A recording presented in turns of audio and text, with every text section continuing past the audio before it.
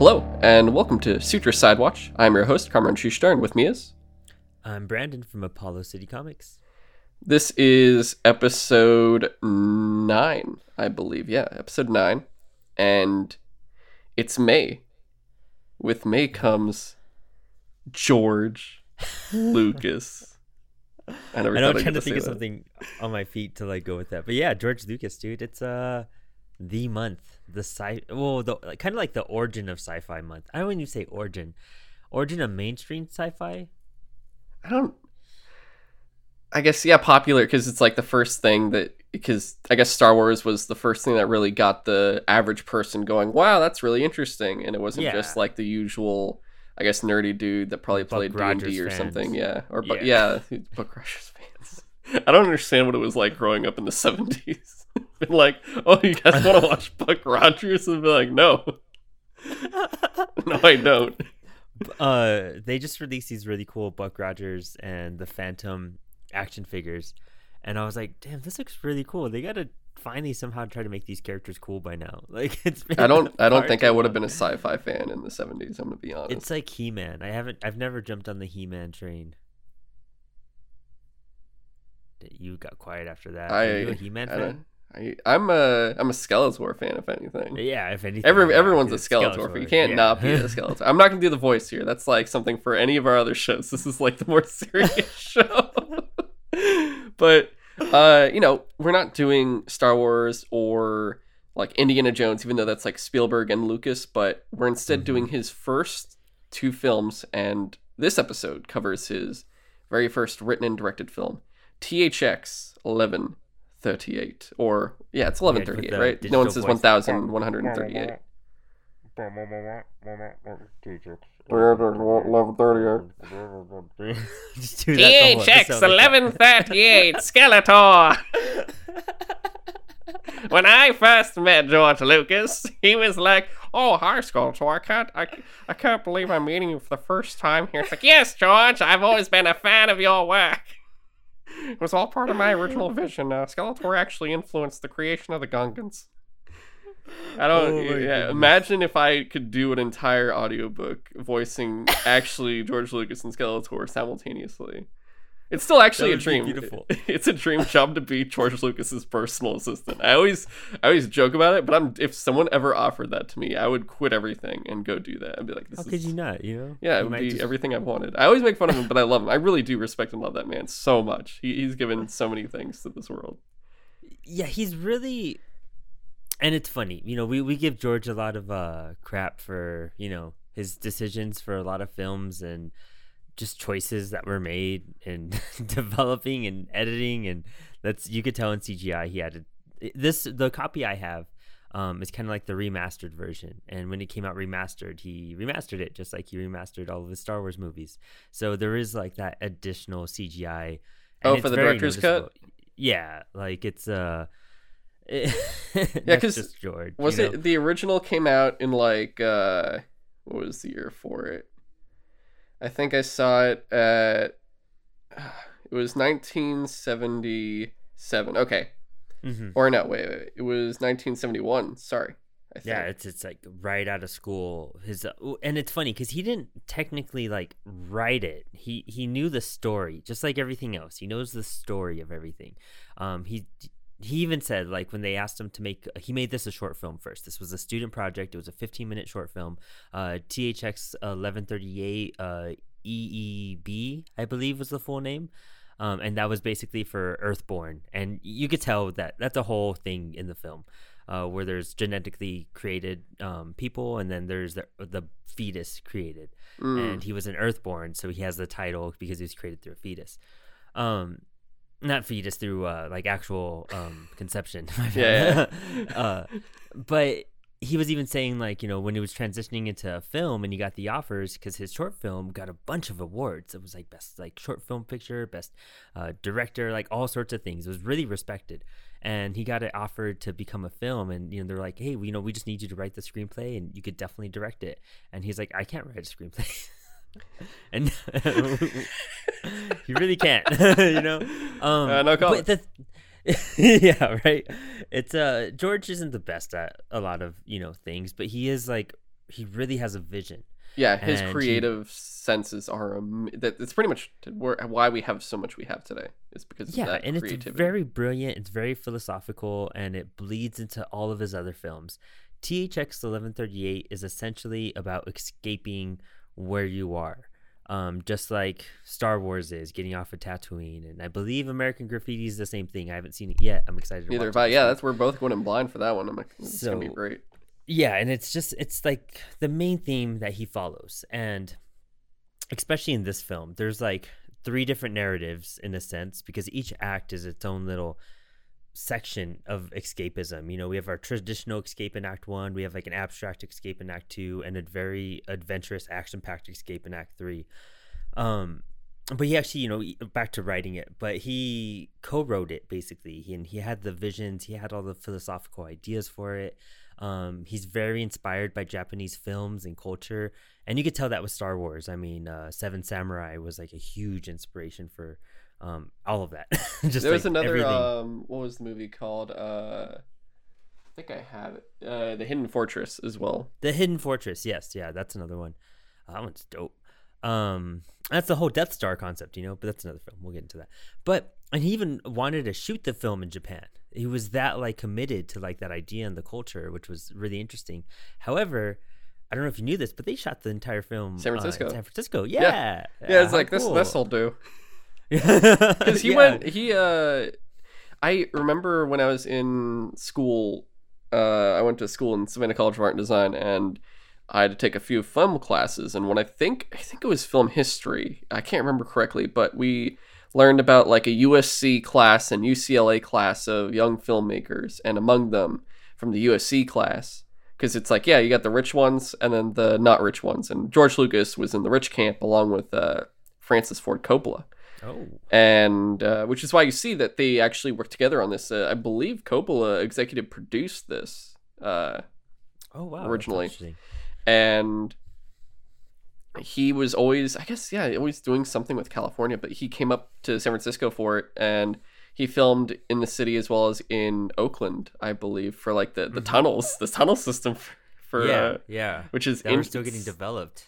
It was interesting. The only reason I know the stuff at least filming for this, I was reading the Wikipedia before for this movie, and I'm just going through it, and I'm just like, really? Oh my god, that's ridiculous! I can't believe the city allowed them to do all this stuff, like, especially for his first film that they allowed it. Getting, I think they were like in a civic center there, and that's like where you see a lot of stairs and everything, a lot of like actual set pieces, which was super cool, except for the CGI little moments which we could catch, like the futuristic cars when they're panning down and whatnot. But I think other than that, I think they only used like the white soundstage, and that was in LA. But that entire white room in Act 2, that bizarre, weird part of the film. But I don't know. I've been a really big fan of THX. Like, it is something that when I was looking for sci-fi films and inspiration and trying to like really discover like something to just crack open like my creative side, I discovered THX 1138, and it blew my mind. I was hooked, and it's one of those films that like I always want to show people. I always want to talk about, and I have almost in everything I've written, a lot of the big sci-fi stuff, I have some sort of THX 1138 reference within my text, and it just comes out and it works out perfectly, and it just seems to always happen organically. It's had a huge impact on me. But I want to know your thoughts, like, because it's your first time watching it, you're new to it, you know George Lucas for what he's known for, and I'm just curious to what it did to you at this age. So I watched it, and I think I told you earlier the face I was making like the entire time I was watching it. It was just kind of like not mouth gaping of just like utter shock. It was just more like, what? Yeah. the whole film, I was just like, okay. And it wasn't, I'm not saying I didn't enjoy it, but it was just like, I don't know, because they do so well with the theme they're going for, because it feels very, it's such a cold,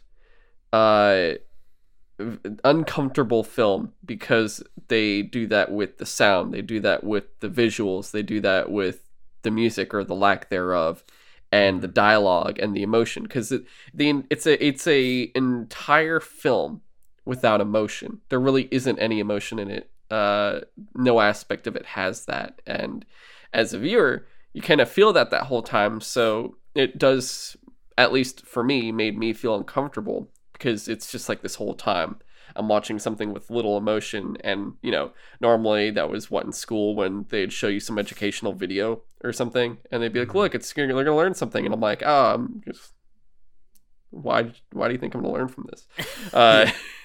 But you get that feeling throughout the whole thing, even though like you're following these characters, and they do it. It's a very easy film to keep up with, because there's only like 4 characters in the entire thing that you're paying attention to, and their names are all like 3 letters followed by like 4 numbers about, and it's THX, La, Sen, and what was the actor's name, the TV character that they Sen and THX run into. I forget his name already. SRT. Spacing out the actor's name.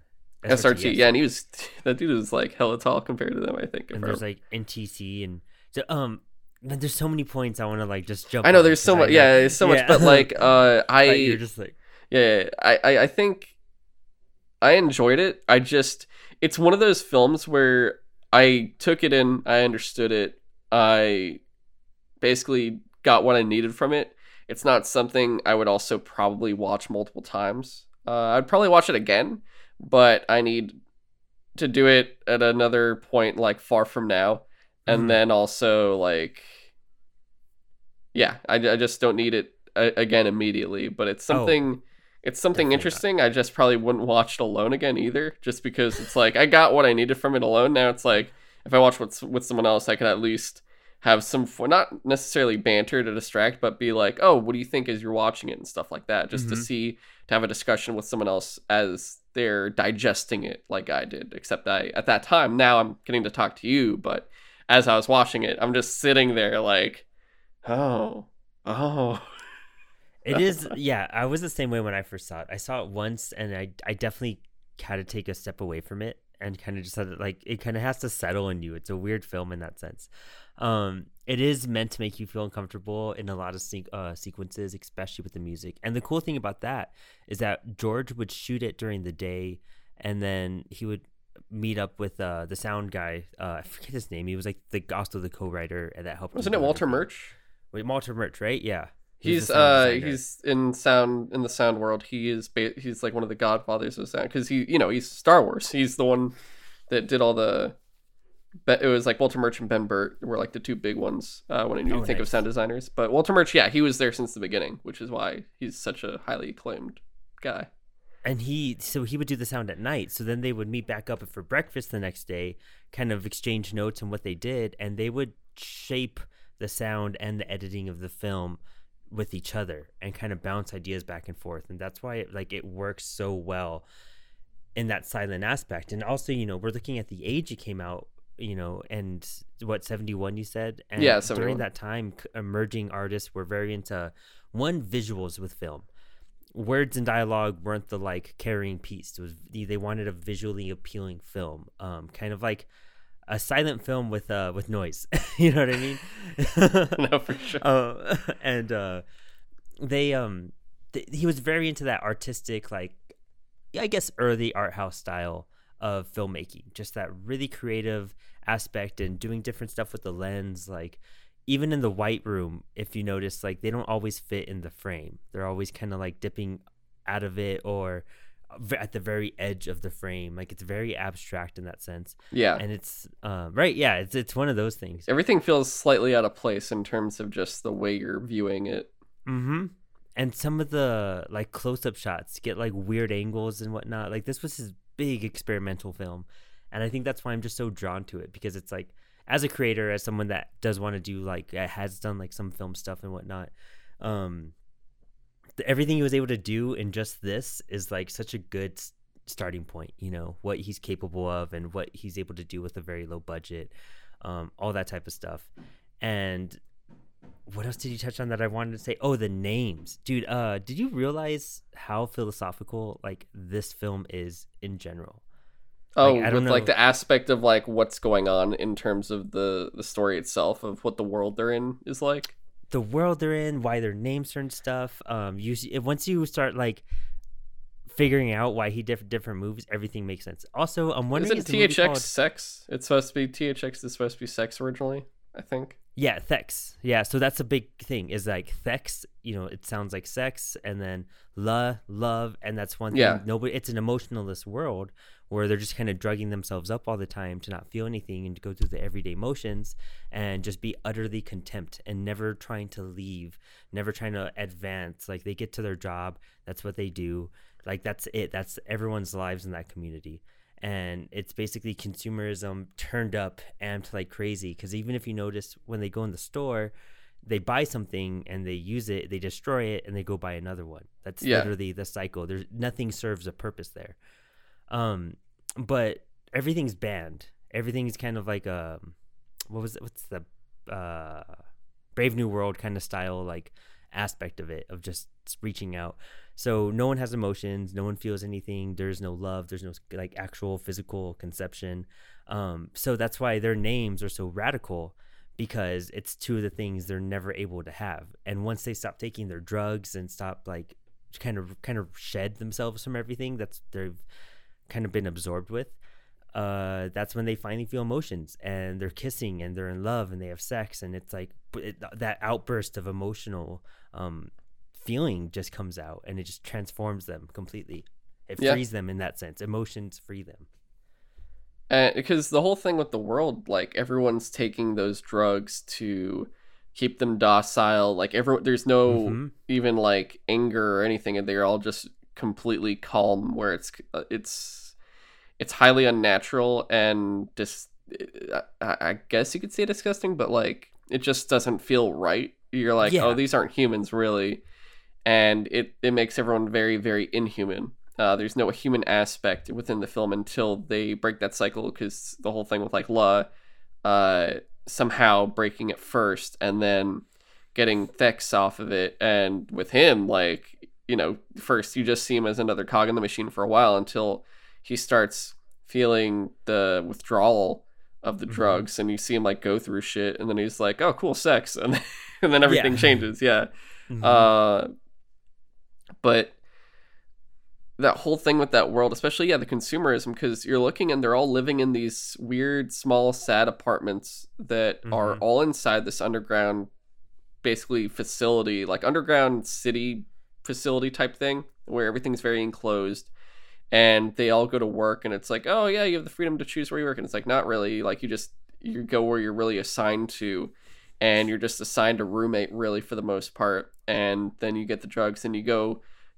It's like, oh yeah, you're making a wage, and with your wage you basically buy this stuff that's useless, and and then you do it until you die basically. And it's just horrifying, and it's like, when you think about it, it's supposed to of course reflect being like, oh yeah, just look at the way things are now, or potentially in the future if you let them be like this. It's supposed, I guess, he's supposed to give that type of thing where, especially in the 70s where everyone's like protesting and everything else, there's that sense of rebellion, and you get that in here too, because the rebellion in this version is emotion and freedom and love as well, or I guess that's part of it too, but it's all very interesting, and I don't think anything was like this before this film came out. I could not say so. I mean, when you think about films that came out in the very early 70s in that sense, and what the themes were and what was being attracted to in sci-fi, it really wasn't on this level. It was very different. And I think it has to do with a lot of things. George Lucas was studying anthropology before he went to film. He did that for 2 years, and then his junior year he switched to filmmaking. So he came into the whole creative aspect with a very different mindset. So it wasn't really commercialized at that point. However, he was very into the hero's journey, and that's why he has the Buck Rogers intro at the beginning of it. Did your copy have that? I don't know if that's like a whole part of the film or not. I think it might have. I honestly don't remember the exact beginning anymore at this point. I'm gonna be honest. No, yeah, there. Well, I don't know if that was an added thing, but I feel like it was there from the original. Um, but the Buck Rogers thing is just basically speaking about a hero that he didn't choose to be a hero. It kind of happened to him, and he kind of felt that sense of action after realization. But that's kind of what we get with this protagonist, and it was supposed to be a metaphor for the 60s.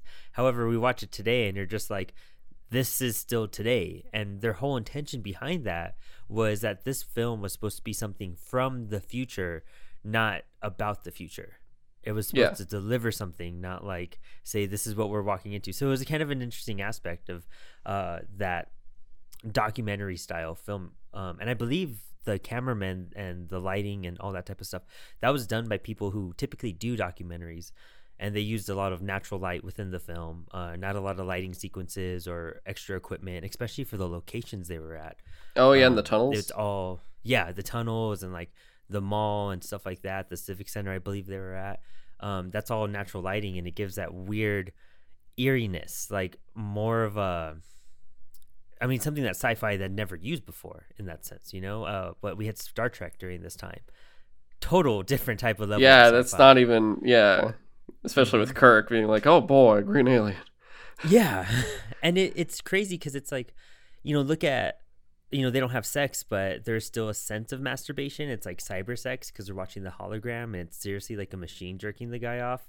And then you turn the channel, and it's like the Rodney King beating channel, and it's just like that robot like beating the guy, and it's like, okay, that's our media today too. Like we just watch people getting beat by police like on our news feeds every day.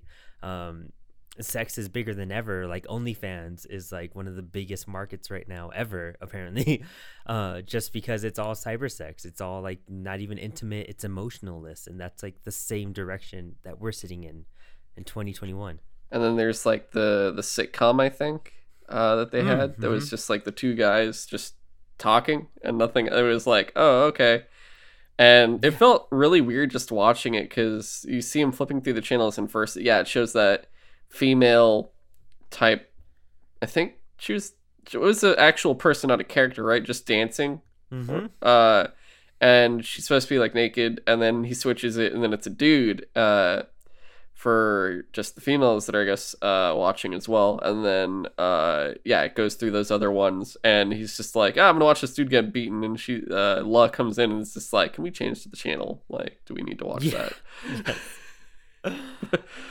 It's such an interesting aspect, and it's also, I don't know, just like the whole theme of it, like going to like leaving your environment. Like you look at how contempt this world is, and his whole goal turns out that he's moving into the unknown, and not even moving towards something, just trying to like rather escape everything he's around.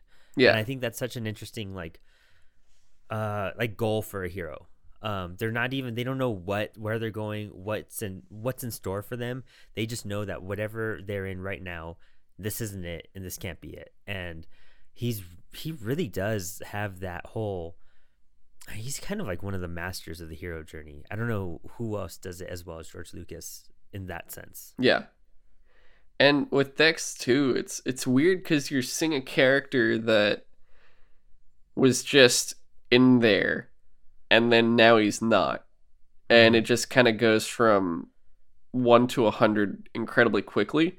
But there's also nothing else, because besides La, there is no, like, in a lot of normal movies where it is like the hero's journey, whatever, it's like guy joins rebellion. The rebellion already exists. These things are already happening. And you have a lot of like stuff where they join and they eventually become the leader or whatever. This one is, there's nothing. It's just, besides La, and she is just kind of there. She doesn't know what the hell's going on either. And they're just living pretty much once they're outside of it. They're like, let's like have sex, that's it really, and enjoy each other's company until they are discovered. But otherwise, like when he starts going through everything, it's really just going, I was imprisoned before, And now that they found out what I was doing, I'm now imprisoned again.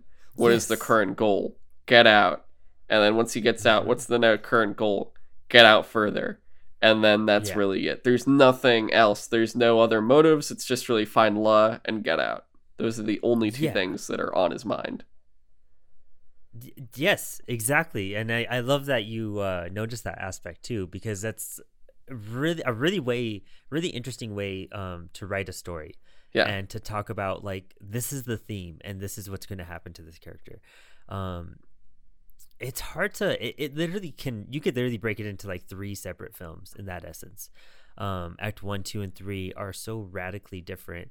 And the characters in it are so unique and different, you know. When And the we start settings off- as well, too. Oh yeah, the settings. Oh my gosh. I mean, the entire middle half of the film, you're in a white room. It's where- it really is just a white room. It's like, where does Yes. it end? I don't know. Well, and I love that scene too because it shows how much more thought went into it. When you look at the character's name, PTO, that stands for Plato. And I think the other one is NTC, which is Nietzsche. And then Oh, are you there's talking another one- about in that when it's all the rejects, basically? Yeah. Mm-hmm. Yeah. And it's just like it's all off of philosophical names, and they're just like talking about Richard Nixon. They're quoting Richard Nixon speeches for some reason. Like all the dialogue is very disconnected, and it's meant that way. It's kind of meant to make you feel like weirded out. And just like in the beginning of the film, you know, when you see a TV screen on a movie, like it doesn't have the lines on it. And if you hold your camera phone up to it, you'll see those lines and everything. Yeah. So typically they really try to adjust everything to not get those angles. But they felt like that made you kind of dizzy and disoriented. And even in the very beginning of the film, there's a whole sequence of like lines running across your screen, very disoriented. And that was all kept there in place just to keep you uncomfortable. And the lack of emotions in the beginning is there to keep you uncomfortable. The lack of like concrete dialogue in the second act is there to keep you uncomfortable. It all ties together, and somehow he remains consistent through each part. And I just think that's brilliant for an early film. Definitely. And the settings themselves when they're going through them too, like, because it's the first area, it's really like, oh, it's the society that they're in, or what you'd want to call us. I guess the word would be for society, but it's these sad little white rooms, and you see their workstations, you see all the hallways they always walk through, and it's just a weird sense of just drones in a machine. And then you get the second setting, and yeah, it's that horrifying white room. That was probably the most horrifying setting, and because it's just it's a prison, but there's no bars, there's no walls really, and they're just there. And eventually, you know, because it's like THX and La are there, and then La's taken away, and you're like, what happened to La? And then you see him get placed with all those philosophers, and Sen, who is the one that kind of caused all this shit in the first place. And he's just like, I like you, and you're like, why is he? It's such a weird, bizarre performance, dude. He makes you feel uncomfortable like crazy. Just the way he talks in his speech, and doesn't really make sense, but he does have some good sentences. Like his voice, you got his voice so well. Like that gave me chills. I want to talk about philosophy, and also, I don't like your philosophy. I'm going to start walking around and saying random words, and you will listen because you have nowhere else to be. And it's just like, oh my god, what is the hell is happening right now? Yes. That is probably the most uncomfortable. It's just, imagine being trapped in a blank white space that looks endless, and you're with random dudes that seem like they were in some form of asylum, and they are just saying random things, and you're like, I could keep walking, but I don't even know where I'm going. And all I did before this was take pills, and then I had sex for the first time, and I was like, whoa, this is really cool. And then they got arrested for it, and now I'm here. Like, that's the whole thing. It's so I love the characters in that room. Also, you have the guy that, you know, the movie he just passed away recently. He was in House of a Thousand Corpses, the clown guy. Oh, is that the dude that looked really kind of like he didn't say anything? He was just like weird and hugging himself, if I remember correctly. He was like really aggressive and kind of rapes that one girl that was there in the white room. Oh, that's what it was. Yeah, that's him, and that tripped me out watching it this time. realizing that, because I found out he was in that film when he passed away, and I was like, I've seen this film dozens of times. Like, who is he? And watching it today, I was like, man, that's one of the weirdest, creepiest performances. Because that character himself, you know how whacked out he is. He doesn't say a word. I think he says one word or two words at the end of when we see him, but like pretty much nothing the entire performance, and you understand exactly what kind of character he is. Just like that aggressive, sexually aggressive guy, who's just freaking out and more mentally unstable than everyone else. And then you also have like, Thex at this point has realized he can be free. He can escape. He's off of the drugs and all that. And when they're walking away, I love how Lucas is really good at doing, like, bringing mythology into like his stories. So he runs into the black guy that's he was a hologram that got brought to life. I thought that was the coolest, trippiest thing in the world. Yeah, it's SRT. I don't know what the short version would be. CERT, I guess. SRT. Yeah, something like that. Yeah, but and he's like that. But that in mythology, they always have that magical character that kind of points them in the right direction, that kind of pushes them forward and gets them past like some sort of situation. Yeah, because that was an interesting start of a journey. Because they're just there, and it's like, oh, food time, and he's like, I've had enough. I'm gonna leave. And Sen's like, where are you going? And he's like, yeah, I'm just leaving it. And he's like, what? Like, Sen's so appalled, like, don't leave me with them. And you get this sense that, you see Sen wants to stay with him for the fact that also Sen was the one that wanted to be his roommate, because he's like, yeah, you seem like you do a good job, and I want to be near you. I don't really explain why, but I want to be your roommate, and I can make the changes so that's possible. Hey, you made me wind up here. You knocked, didn't you? It's like that. Yes. And it's cool because that guy that I forget his name, that actor, he kicked ass. Donald Pleasance. Donald Pleasance, yeah. Yep. Donald kicked ass playing that role. Like, he would get everything on the first take. However, who played the main character? Robert Duvall. Robert Duvall. There you go. Duvall couldn't get his stuff down on the first take, so then he get it down like on the 10th take. And just them having those back and forth sequences, they didn't have digital editing, so it was like them doing it over and over, and they only got to use footage when it was like on a single person like camera, and then they got to save that clip, and then when it's both of them panned away, that's another take and whatnot. So it was really interesting, their chemistry. And apparently that was like a really frustrating part of filming this, was one was down on the first take and the other was good on the 10th, and just that radical difference between discovering how to perform that piece. Yeah, I can't even imagine what it's like. Just like, hey, have no emotion when you're doing this, just like completely blank. And like seeing them walk that walk, it the only thing I could think about when they were walking through that right room, honestly, was just walking through a desert. That's what it felt like that entire time when they're going through there. And then they see someone else, and I'm like, is that a mirage? And it's like, oh no, it's SRT. And it's like, hey, haven't I seen you on television? And he's like, oh, hey guys, what's up? And you're like, that's super interesting you said that, because this is the perfect like metaphor for like that scene in any of those type of films that were coming out in the 40s and the 50s, war films and everything, walking through the Sahara, just the sun behind you and it's just blinding. It's one vision all the way across, like, and then you do come across these characters. It's so brilliant, and it's now in a sci-fi setting. Like, it's perfectly tuned into it. And actually, dude, again, some of the places that they were in after that, they go into that they go into the fertility place, and that's where you found out about La. She's gone basically because she's a tube baby. They kill her off, and then they just rename her, use that name for another tube baby, and potentially her and the child I'm assuming she was bearing is dead.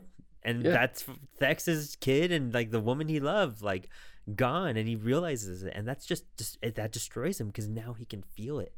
And imagine that concept, like, and he doesn't know what to do with it. It's like, I don't know what I'm feeling, and it feels really bad, but I don't know what to do with it. It's just, And Sin, when they're getting past that point, and this is kind of skipping a little bit, but Sin is like scared to go into freedom.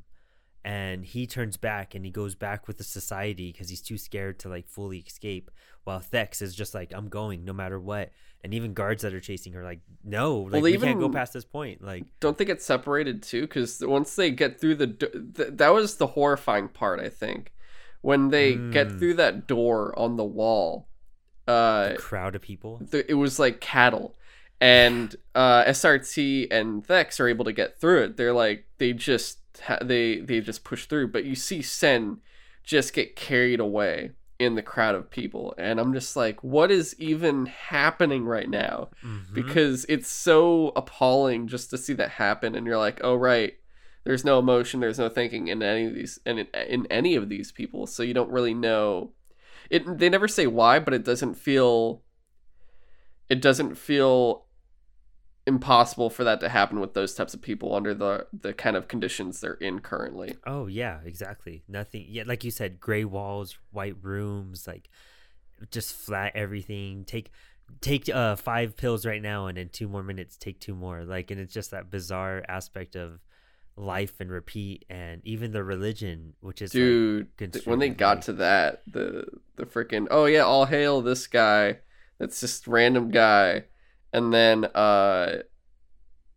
the confession boxes or the therapy boxes. Yes, tell me more. Make sure to take your pills. And I'm like, what? Well, also, you have like that Renaissance Jesus, and you have like Buddhist Hindu music playing over that. You know what I mean? That weird like connection between stuff, and you're just like, this doesn't process. You know what I mean? Like, it's so awkward. I think what killed me was when they do the therapy bot voice. It doesn't even try to time it to where Thex is talking. He'll still be talking, and it basically will just interrupt him being like, great. Like, they're not even trying. They're like, it doesn't, the horrifying part, it's just like the society is like, it doesn't matter. They're under our will. They're under our control anyway. It doesn't matter if it sounds good or not. Just do it. And Thex notices it once he starts breaking out of everything, and that's why it feels so out of place. Because then it's like, oh, now I notice that this is all fake. It's all a fraud. And then you get to the religious part, and it's like, oh, this is even more of a fraud. And it's just like a really sad video production spot. Yes. Meanwhile, Sen's just like talking to random kids, being like, "Hey, more philosophy. Did you know when I was a lad, and when I was swallowed up by a crowd of people?" It's like, what are you talking about? Brilliant. Like, it's so weird. You know what I mean? It's just, it's very much just like almost the most sci-fi you can get in this type of setting. You know what I mean? Here we were talking about high fantasy not too long ago, and that was one of the most high fantasy things we've seen. And then now it's just like the most sci-fi turned up, like, and also the people that are involved, that's a whole team of people. Those are all real. And that was actually like, they were on a circular, like, I guess set. Yeah. And that's why it's the same people to just going around and around and around and around. Oh, really? And it made it look like there was like hundreds of people. So that was a cool effect. Oh, that is really, especially for that time, that's actually really interesting. Right? Yeah. It's all these people there, they got paid like $30 a day to just go and walk around with a shaved head in like the Civic Center and whatnot. Like, super cool stuff. I would have done that. No, I wouldn't. I like my hair too much, especially now how long it is. Right? Yeah, same here. Yeah, both of us have been growing it for a while. I wouldn't be able to part with my hair. It's too long and flowing. But with the sets too, and it's kind of hard to notice, you know, especially with the remastered CGI and whatnot. But like we said, the tunnels those are actual locations. Yeah, and those are. They even went to like a power plant for like the factory. Oh, really? Scenes and I didn't know that part. Yeah. But the thing about that is that they only had like 30 minutes to film everything. They had to do a bunch of stuff like in just record time. And you're also around radiation and all this crazy stuff. You know what I mean? And more incentive to go quickly. Yeah, like it was just, they flew through it. And I think that's why they changed up some edits and whatnot. But how cool is that? Like that was real. And gosh, I'm trying to think of the other location they used. I know on the ladder sequence, when he's climbing up it's a whole Batman 66 thing where it's actually it's a horizontal and he's just like basically vertical. Crawling pretty much. Yeah. Mm-hmm. Yeah. That makes sense.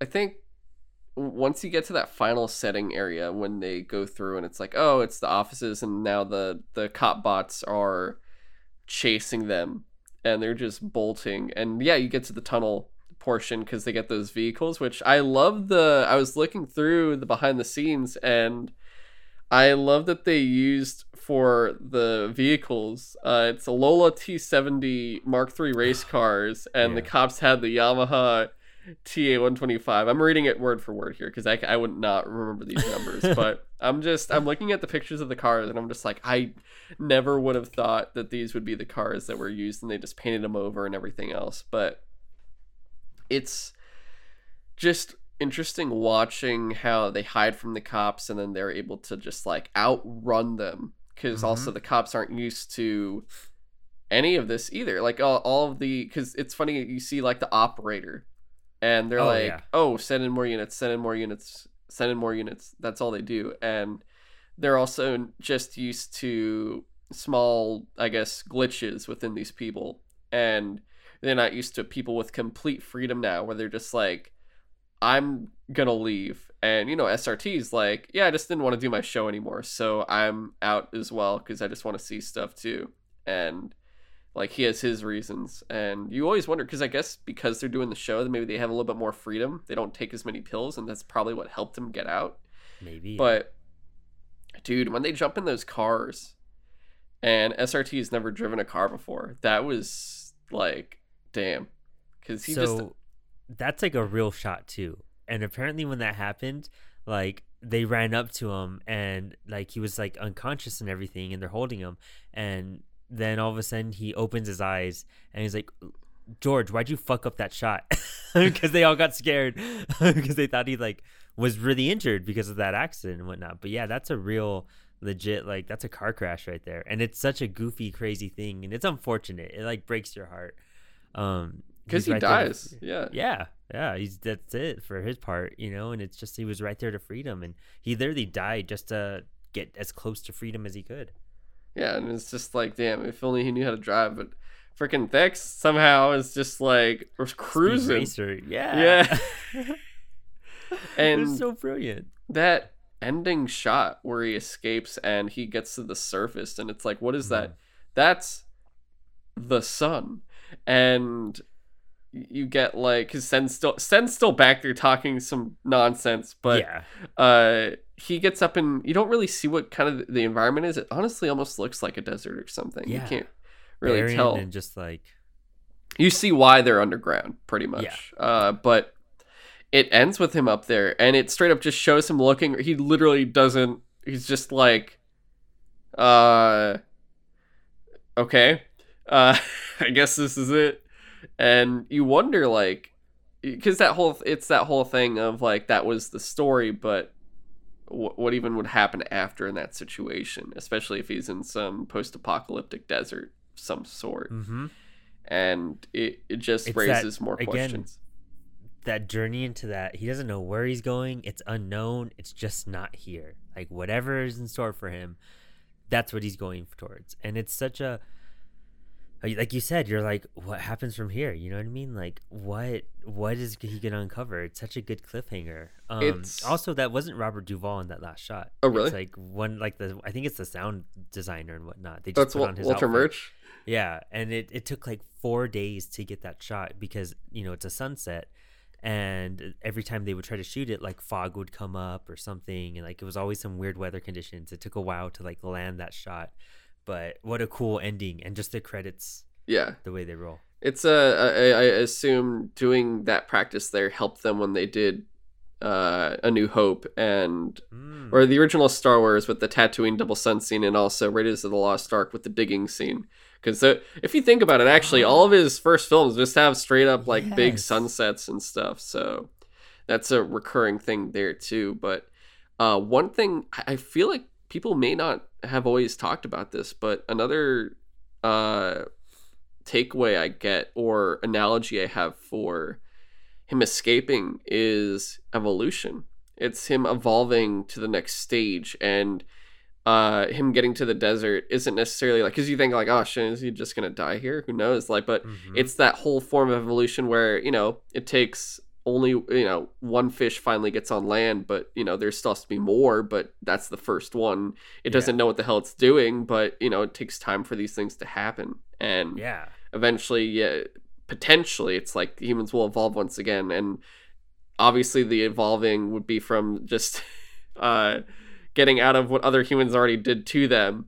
But in that sense, it is that evolution to just freedom after losing it prior to this, or being born into a fraud world, I guess you could say.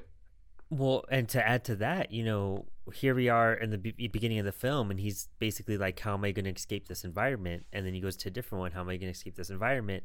Goes to a different one. Same question. And then he escapes and he's out there. And now he's just like, how am I going to escape this environment? Like, it's the constant same kind of outer world, like worldly antagonist that we see within it. And it's survival. It's really, evolution is survival, and that's the whole point of it. It's evolved to survive, and now he has to evolve again to go, how do I get out of this desert? Hopefully, if they've been down there that long, hopefully something is improved so he could go find something. You gotta hope. Maybe find some Ewoks or something, but I don't know. And of course, I meant to bring this up in the very beginning, but they're underground, right? And we've already established they are an underground civilization. And you have to assume it's like far future, where it's some form of, I guess you could either say just like dystopian future or post-apocalypse, one of the two. Mm-hmm. Yeah. Well, I don't know what other film does this, and I'm sure it's been copied before by now. It's been 50 years practically, but the credits in the beginning, they come down on the screen. They don't come up. I didn't even realize that. That's because you're going underground and whatnot. Like, you're following the title. Oh, go under and whatnot. So much more sense. It's so brilliant. I fell for that one once I discovered that. Man, I don't know. It's a film that, like, even camera movement wise, there's very little. It's more of an experience, I guess. It's really like that. This kind of film really is an experience of like what you're viewing, because it's more about atmosphere and texture and minimal dialogue. It's really just kind of, you're witnessing this thing. It draws you in a different way than any other film that he's done. It's not traditional at all. It's not mainstream at all. But it's very much one of those like artsy kind of art house films that just you're gonna feel weird. It's like when you watch Eraserhead, that kind of like. So I watched a part of that. I walked in to my friend watching it at the worst possible time. It was you watched the whole thing. Walk into them. Yeah, I've seen it twice. The one where he sees the child thing, the creature. Yeah, I walked in at that, and I said, "What the hell are you watching?" And honestly, I don't know a good moment to walk into that movie. That movie's just a different level. Yeah, but it leaves you, like, when you finish watching it, you're just like what you said. What the fuck? Like, all right, like this. You watching this? Sounds great. I'll see you later, dude. Have a great time.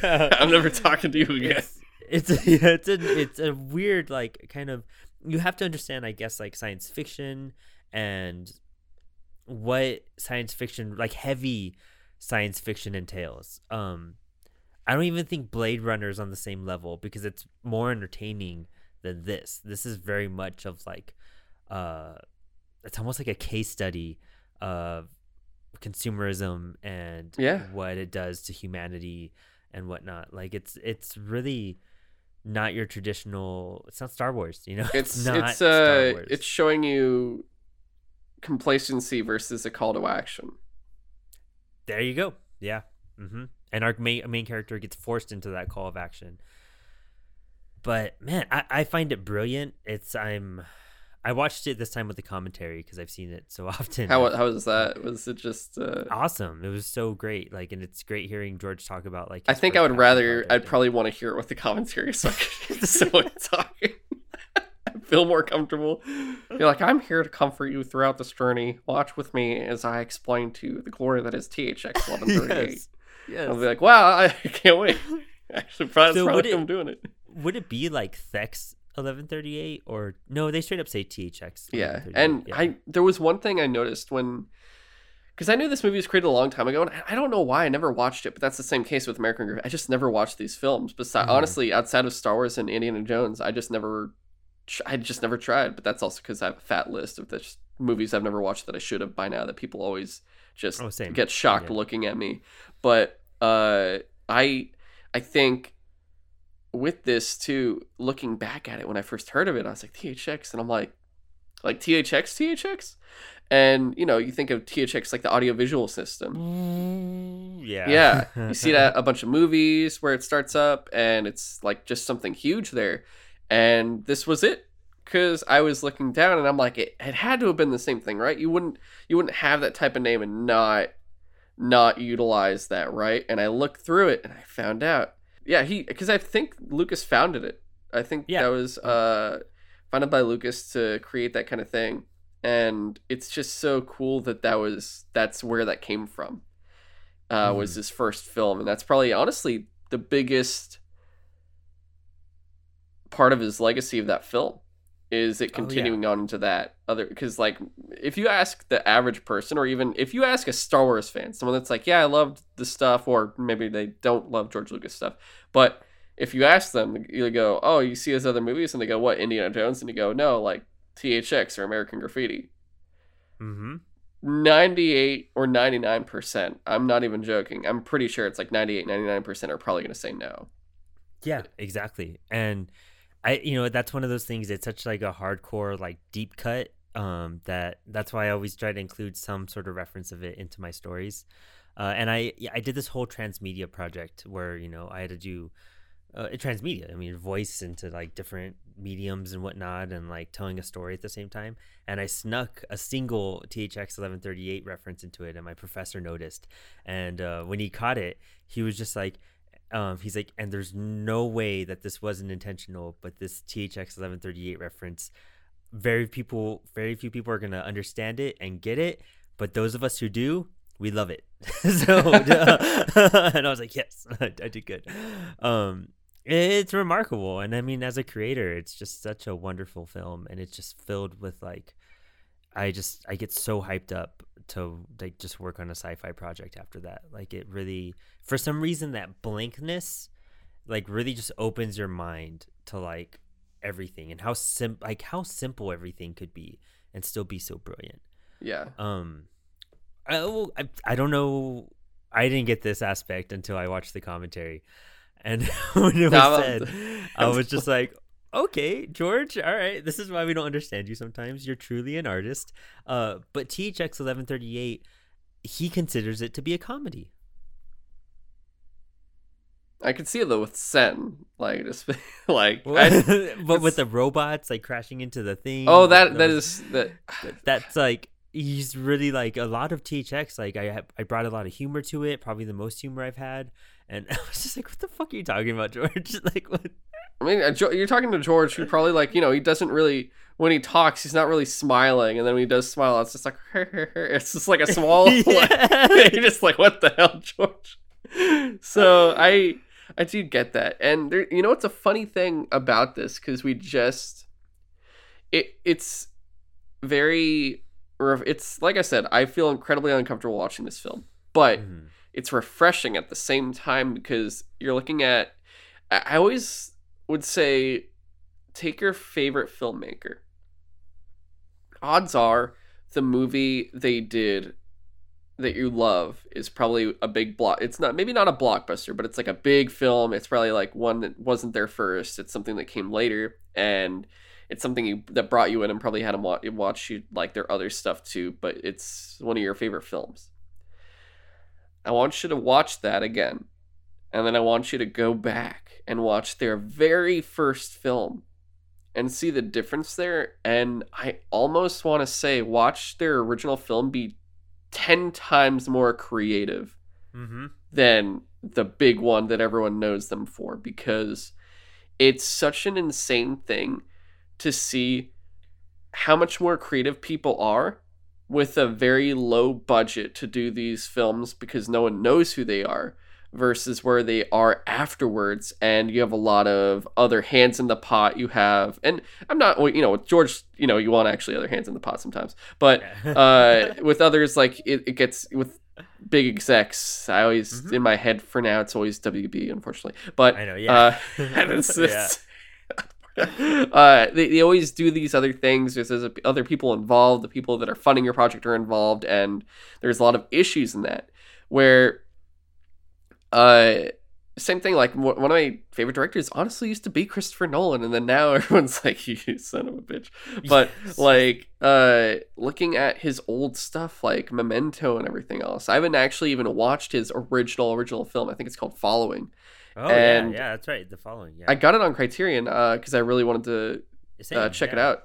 But it's something I still have to watch, and it's like, watch that versus like watch Dunkirk or something. Which Dunkirk just made me angry, but I still have to watch Tenet.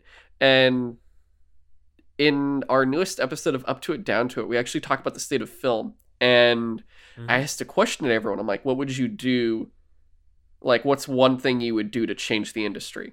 And one of my friends, Roman, he actually said I completely agreed with him. I was like, that would be my answer, actually. And it was take away very big film budgets. So you're not spending $50 million on Robert Downey Jr. and then the rest goes to whatever. It's like, you have a limited budget now. So you really have to try, and you really have to pick like what you want to do. And if the actor really wants to be in it, they're going to talk about not being paid a ridiculous wage that they don't deserve. Sorry to say, but that's true. And it's instead going to be like, it's going to be the quality. You're going to get people there that really want to be there, and it's going to be something where you're really trying. If you have this much money, you have to try so hard and be as creative as you can. And it's just an interesting prospect to think about versus like, I spent, $208 million on this. No biggie. I could have bought 200 houses for this money, but it's fine. It's like, it's insane. Yeah. And that is a primary look at, not even just with George Lucas though, because that's a little different with him. Because obviously, he just keeps adding things in after. But I'm saying, like, look at Star Wars look at the sequel trilogy of Star Wars, and then come look at this, and you're like, there's a difference. Or even what's hilarious? You could do this prequels and the sequels and look at the difference, and you see where one is highly creative and one has an insane budget of just like infinite whatever, and you're like, wow, okay. And they have that whole George Lucas sense of originality. There's obviously something wrong where it's like, maybe someone else could have jumped in to help out and kind of put some reins there, but otherwise it's just full free-flowing creative ideas. You don't have room for the crap. When you have that big of a budget, you have a lot of room for the crap, like you're just like, let's do it, let's try it, let's find out. And it's like the other way, it's like, well, we're gonna take a risk and we're gonna have to pull off that risk. Like no matter what the outcome is, it has to work. Like that's the only option. Yeah. And that they force it to, and they make it work. And that's funny you say that, because there's certain scenes where I think there's one where they're like experimenting on Thex, and there's like a tube and like going in his mouth. That's like a carpenter's thing that they use to vacuum up screws. And then they have like a toilet spanner like poking his nose and everything. Like it's very, very much so. Let's run to the kitchen and see what we can find. And these are going to be the sci-fi futuristic tools we're using to, diagnose someone. But 100%, that's the big thing. Like working with barriers, a lot of artists have claimed that that's what makes you more creative, and you have to look at your restrictions and find a way to make them work. And I think that applies even to everyday life, like in work situations, home situations, just living in general. Like if you want to be happy and make things functional and, make improvements and make changes, you have to work within your barriers. And a lot of people don't realize that. And people kind of look for answers that are just not feasible and possible. And that might be the end goal, this big, in a movie term, big budget. But honestly, like working with barriers, you could get a lot more done. And then it'll open up those doors. And then it's up to you what you're going to do once you have those unlimited resources. A lot of people fumble prequel trilogy. And a lot of people flourish, it just depends what goes on with that. But very much so. Definitely. But I think that's all we got time for today. But, we had to do a small delay, and this obviously, there's like a little 2-week gap where this episode now is coming out. What is it? It's Wednesday, double checking, the 12th. So yes. Instead of waiting one more week, the week after this comes out, you're going to get American Graffiti right after. And that'll be a bit of I think it'll be a much different conversation. Because, with THX, we're talking, it's very experimental. It's very different. It's such a crazy tone. It's his first film. And it's like a weird dawn of strange sci-fi and all this stuff and the budget. Whereas we're going to look at American Graffiti and get this different sense, more of a sense of fun and just an era of, it's like a period piece of really just awesome. It mellows diner drive-ins and all this classic, it's a classic Americana that we don't really have in the modern day either. And it's something that is a very nostalgic style I think people really enjoy. So definitely much different conversation. It'll probably be more of that theme than the process we talked about here. So definitely it might have hints of like things that carry over, but I'm excited to see this new. I didn't know American Graffiti had a sequel too. Oh, it did? Yeah, it wasn't Lucas. It wasn't involved. It was like a carryover and different people all involved, but I think some of the same actors. But yeah, it's like we'll find out. I'll look into that just to see. I wonder who. If it's worth noting. I wonder which studio that was, because I know like obviously Star Wars was 20th Century Fox, and then THX was actually WB. I've noticed there was like they had a slate of films, and this was one of them, and I think another was from like Coppola and a few others. Disney doesn't own THX or American Graffiti because it's separate studios from before Lucasfilm was established. Oh, wait, so would that mean that WB still owns THX then? I thought it was Universal, but possibly then. Yeah, because it was originally done by WB. So maybe American Graffiti Universal got the right. Okay, that's interesting. Gotcha. But yeah, man, I'm glad you got to watch it. Like always, I'm super hyped to show you films that I've loved. And it was a great one. We haven't had a flaw yet so far with our films. Yeah. Definitely interesting, insightful, inspiring, and again, a weird film for you to watch alone. Which I really, it was like American Pop and THX. I wouldn't recommend. Definitely watch them. Just see if you can get someone to come over, or just get somebody to just be like, "Hey, hello, what's going on?" Brandon, though, where can people find you? Check out Apollo City Comics on YouTube, Instagram, all of the social networks, Twitter, Facebook, and just check out all of our new stuff. We have new segments. We have a new recording schedule, like a lot of more variety from long episodes, short episodes, so much content for you, and just a lot of really fun stuff coming our way. A lot of interviews are coming up this summer, so you guys get to hear some more voices and some more issues on the comic book community. So really excited for a lot of the new content coming out in the next few months. But Apollo City Comics and streaming on every podcast platform pretty much out there. So just give it a search. And Kamran, where can they find you? So you can check out, of course, Sutro Side Talk, which, of course, is the channel you're already on listening to this. So just make sure you have subscribed on whatever platform you're listening on. But otherwise, you can listen to Sutro Side Talk, our weekly show, where we talk gaming, movie, TV show news. We actually just had the other Brandon on to talk about Mortal Kombat and some other stuff. So that was pretty fun. And we're actually approaching... We're we're 2 weeks away from our 100th episode. We just finished recording 98, so we're so close to making it to 100 episodes and actually 4 years of doing this show. And then, of course, we have The Cut of Steel returning very soon. So we had to do a small delay for that one as well, but that will be episode 7 with Aquaman, so that's coming. And also we have Up to It, Down to It. Like I said, we have just returned with that show, and we talk about the state of film in our newest episode there. And that is honestly, you guys should really tune into that one. That is a really, really good conversation on the modern state of film. Really excited to check it out. And you can, of course, follow Sutro Side Talk on Twitter and Instagram at Sutro Side Talk. And you can follow me on Twitter at GoGoComzilla. And that is our show for today. I hope you all had a great time, and we look forward to seeing you guys next week for American Graffiti. Hyped, man. Well, thanks for hanging, comrade. Definitely. See you, man. See you.